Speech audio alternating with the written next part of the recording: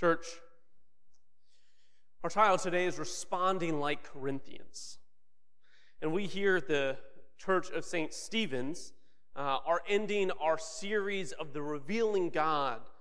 And we're going to end today in 2 Corinthians chapter 7, where we are discussing the example that the church in Corinth sets for us. So as we prepare to listen to God's words and listen to what God has to say for us this day, let us pray that we may see God revealed in the scriptures and teachings this morning. Let us pray. God of justice, love, grace, mercy, and truth, we ask that your words and teachings today strike deep within us. Pierce our hearts with your word, that it may propel us to a more Christ-like life. May your truth, no matter how hard it is to hear, give us the strength to resist all temptation and defensiveness. Amen. So, church, our scripture today, like I said, comes from 2 Corinthians chapter 7, and we pick up in verse 6 going through verse 13. This is what it says. But God, who consoles the downcast, consoled us by the arrival of Titus, and not only by his coming, but also by the consolation with which he was consoled about you. As he told us of your longing, your mourning, your zeal for me, so that I rejoiced still more. For even if I made you sorry with my letter, I do not regret it. Though I did regret it, for I see that I grieved you with that letter, though only briefly. Now I rejoice, not because you were grieved, but because your grief led to repentance, for you felt a godly grief, so that you were not harmed by any of us. For godly grief produces a repentance that leads to salvation and brings no regret, but worldly grief produces death. For see what earnestness with this godly grief has produced in you. What eagerness to clear yourselves, what indignation, what alarm, what longing, what zeal, what punishment. At every point you have proved yourselves guiltless in the matter. So although I wrote to you, it was not on account of the one who did the wrong, nor on account of the one who was wronged, but in order that your zeal for us might be made known to you before God. In this we find comfort. In addition to our own consolation, we rejoice still more at the joy of Titus, because his mind has been set at rest by all of you. This is the word of God for the people of God. Thanks be to God. Church family, it's time to do a little myth busting. Just like the very popular show Mythbusters with Adam Savage and Janie Heimerman that ran from 2003 to 2016, we're going to embark on our own adventure. This show for me was a favorite. As a youngin' growing up, you got to think in 2003 when this came out, I was in third grade. So this was a great show for me because I got to see these myths and these viral videos that they would take and test out. It was a wonderful thing to see them putting all these little pieces to the test. I got to learn a lot. And so today we are going to do our own myth busting to see if something is busted, plausible, or confirmed. What we are looking at today is a rumor or a myth, and it states the early Christians and early churches got all aspects of their faith correct. And to test this idea, there's no better example or sample than the church of Corinth. This, if you know anything about Corinth, makes our title a little ironic because most people would not think of Corinth as being a good example for the church today. In fact, they were founded by Paul, and now their founder Paul is writing to the church to correct them. And when I say correct, I want you to know that it was not all rainbows and butterflies and encouraging them. It was hard truth. but addressed so in love.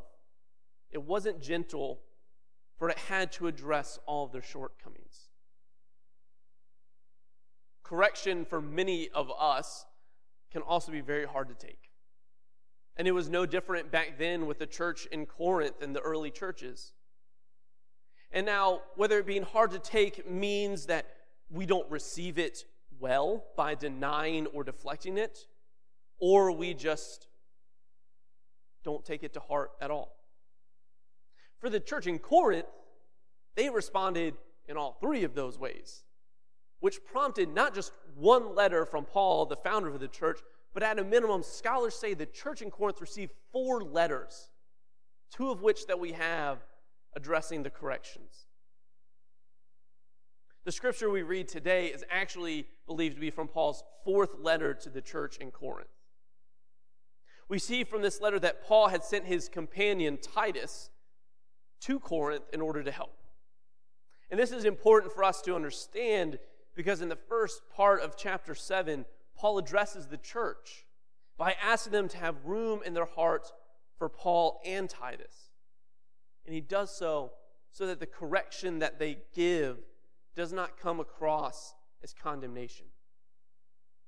For correction, they know, leaves room for healthy response, whereas condemnation can lead to a hardened heart. So, for an early Christian church with problems, who have now received 4 letters, 2 of which we know were correcting them, we wonder, how did they, the church in Corinth, respond to these letters of corrections, especially this one in 2 Corinthians? That, in fact, is going to be the focus today in our busting challenge, is seeing and following the important examples that the church in Corinth sets before us. So point number 1. How did the church in Corinth respond? What was the first things that they did? Well, we can do a little bit of assumption here as they were all humans, just like us. So they must have not been thrilled at getting a 4th letter of correction. It must have stung a little bit, and they probably were a little hurt. To put it in perspective, imagine if our Bishop Sharma Lewis, wrote a public letter to the Church of St. Stephen's, calling us out for all of our wrongdoings and sins and told us to change and be better. Oh boy, that would take a little bit to process. And it did. It did for the church in Corinth.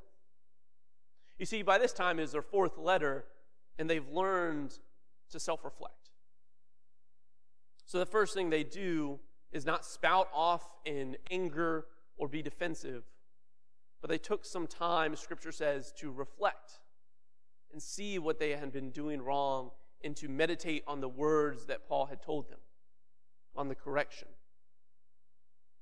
Then their next step after this, we see that they turn to their leadership, asking for help to be able to respond to those convictions that Paul has called them. And then, through those steps, they make it known that they seek now not to live in sin anymore, but they wish to repent and be more like Christ. And we see that for godly conviction, it ultimately leads to a life lived in the model of Jesus Christ. That is our first point, our first test. Our second point, our second test is this. How are we, like Corinth, being convicted as a church and as individuals? Earlier this summer, we discussed how we are all broken vessels of the Lord. But God still uses us despite our brokenness and uses us to speak to one another, to our brothers and sisters in Christ. And this applies as well to God giving correction through our brothers and sisters. But it's important to remember this, that Paul tells us in Ephesians 4, verse 15. And it says, "But speaking the truth in love, we must grow up in every way into Him who is the head, into Christ Jesus. So, we must speak in truth and love. For by doing so, God's truth can then be received.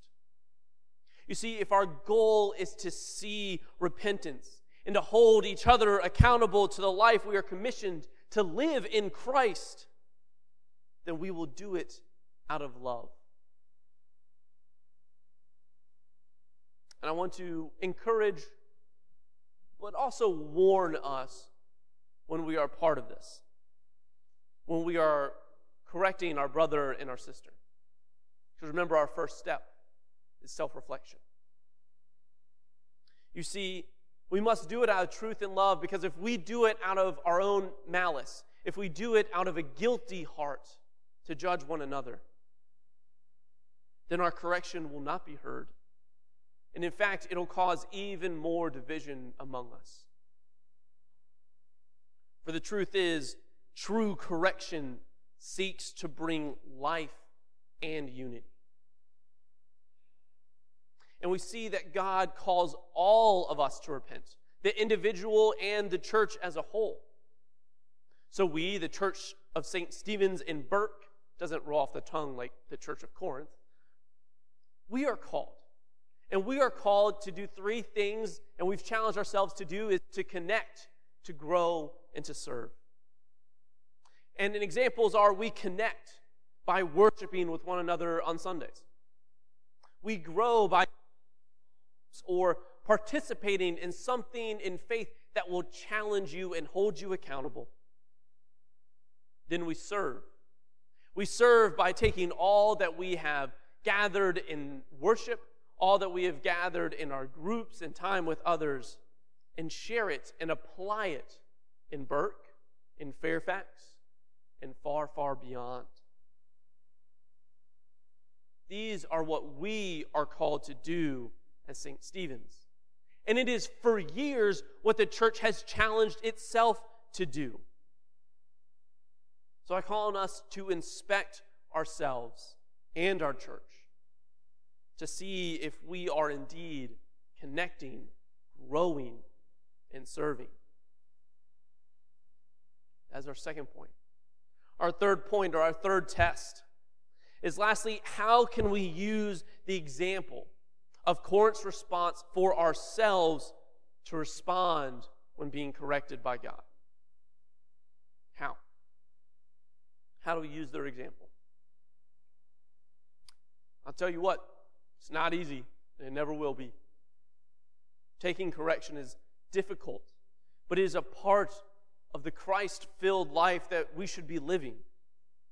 As a true follower of Christ and looking at the example of Corinth, our response should not be one of anger towards the one speaking out of love or even towards God. But I will speak to this on anger. And you may be shocked to hear your pastor say this, but anger can be a good thing. Anger can be a good thing. And when I say that, I'm talking specifically about the example the Corinthians give us. Because when they grow angry, when they have this conviction, this godly grief, they get angry at their sin. They don't just get angry at one another or at God or at the messenger or even at themselves. They're angry at the sin. You see, this anger can be a motivator for us. And that can be a good thing, to motivate us in this process of repentance. But it is only a start. It must be the understanding of God's grace and unconditional love towards us. That our pursuit for a healthier relationship with Christ is what continues and sustains our drive for repentance. And ultimately, the pursuit of a more Christ-like life. What the church in Corinth did was they grieved. They grieved that they had done wrong by God. Then they realized this, and they were motivated to change and to grow. So we see The purpose of correction is repentance. It is creating a deeper personal faith with God and us being guided in a new direction in life. It is freedom. It is freedom to grow and move beyond what we knew in the past. And this repentance, whether it is your recommitting of Christ for the first time or the 1,000th time, whether it is a repentance for the first time to recognize God as sovereign. Maybe it is repentance from sin or some sins that you now feel the weight of their pain and their shame and you want freedom. No matter what, no matter how many times, God promises you and meets you on the path to repentance. God is calling us all to release whatever it is, and receive the freedom in Christ. And I've thrown around this word repentance, and in the church, unfortunately, we can throw around words and not define them, and that gets tricky. So I want to be very clear on what I mean by repentance here. Repentance is a summons to a personal, absolute, and ultimate unconditional surrender to God as sovereign. And though it includes sorrow and regret, it is much more than that. For there's also joy and hope in the future, since we are not stuck in the past, in the sins any longer. We are trudging through. You see, in repenting, one makes a complete change of direction, a 180 turn towards God. For some of you who are in the military, we can use this example. And I'm sorry, I'm not in the military. I never will be. I respect you immensely. I'm going to butcher this example. But imagine repentance as an about face towards your leader, towards God. Now, for the rest of us, we can imagine this chair as us. This is the cross. Repentance is taking that part of our life or our whole life that is facing away from God and turning the chair around to face the cross. It's not a 360, it's a 180. To refocus and center ourselves back to God, or for the first time.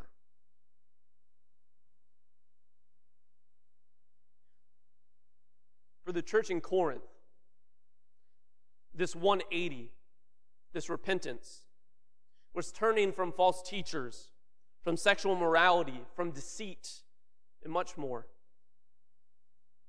For us, this turning of the chair or this about face could be one of those, or it could be any other sinful desire or distraction that has kept us facing away from the cross.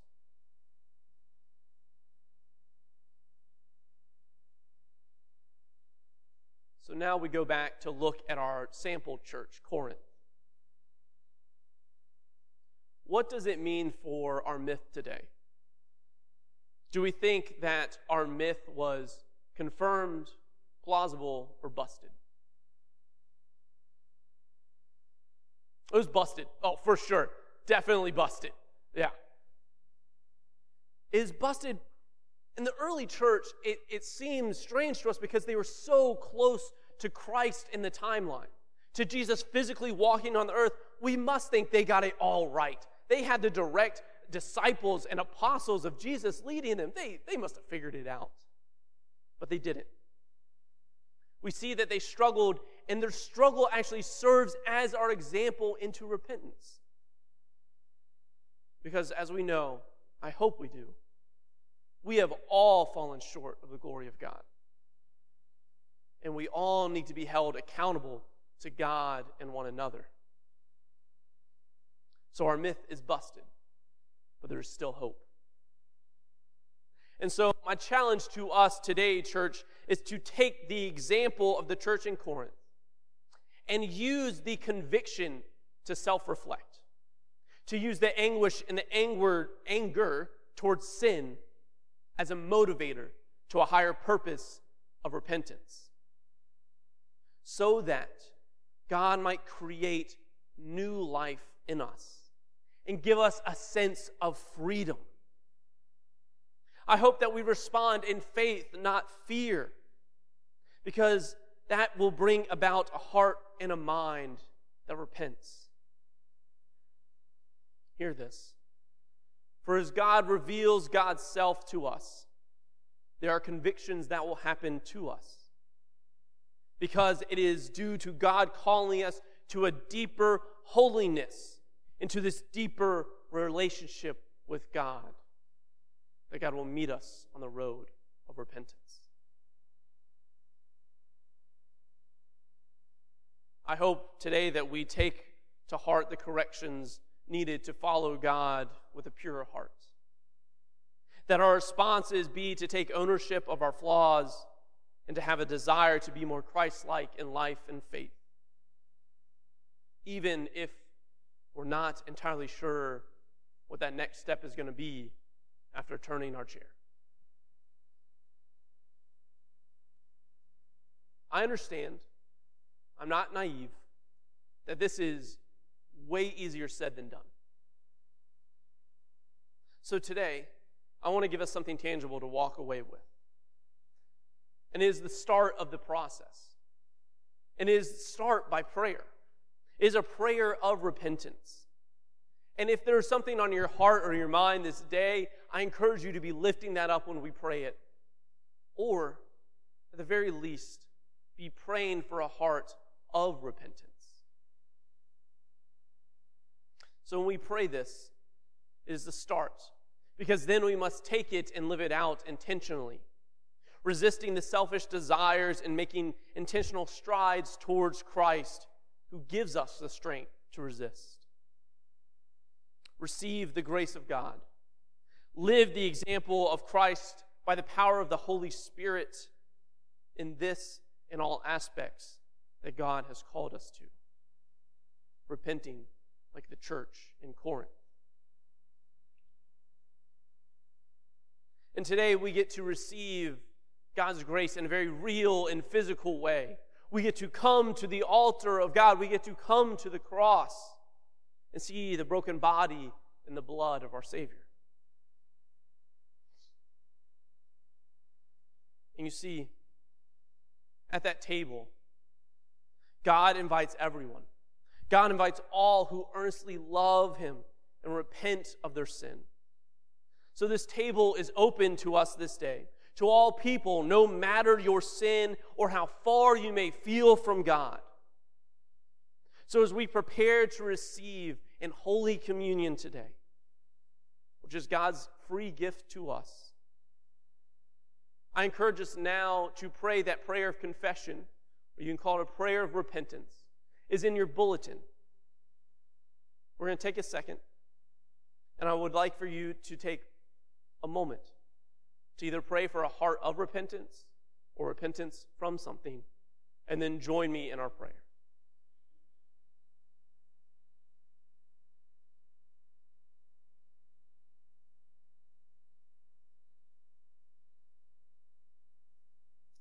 As we come before Christ's holy table, let us pray our prayer of repentance and confession now before God and one another. Heavenly and almighty God, I come before you, humbled and sorrowful, aware of my sin and ready to repent. Lord, forgive me, for I have sinned before you. Wash away my sin, purify me, and help me to turn from this sin. Lead me to walk in your way instead, leaving behind my old life and starting a new life in you. Lord, you who are loving and just, show compassion upon me. Shower me with your mercy. All this I pray through your Son, Jesus Christ, who came to save us from our sin. Amen.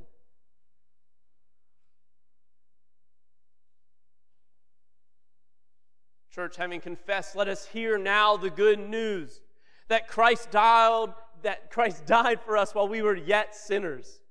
which proves God's love towards us. In the name of Jesus Christ, we are forgiven. Glory to God. Amen.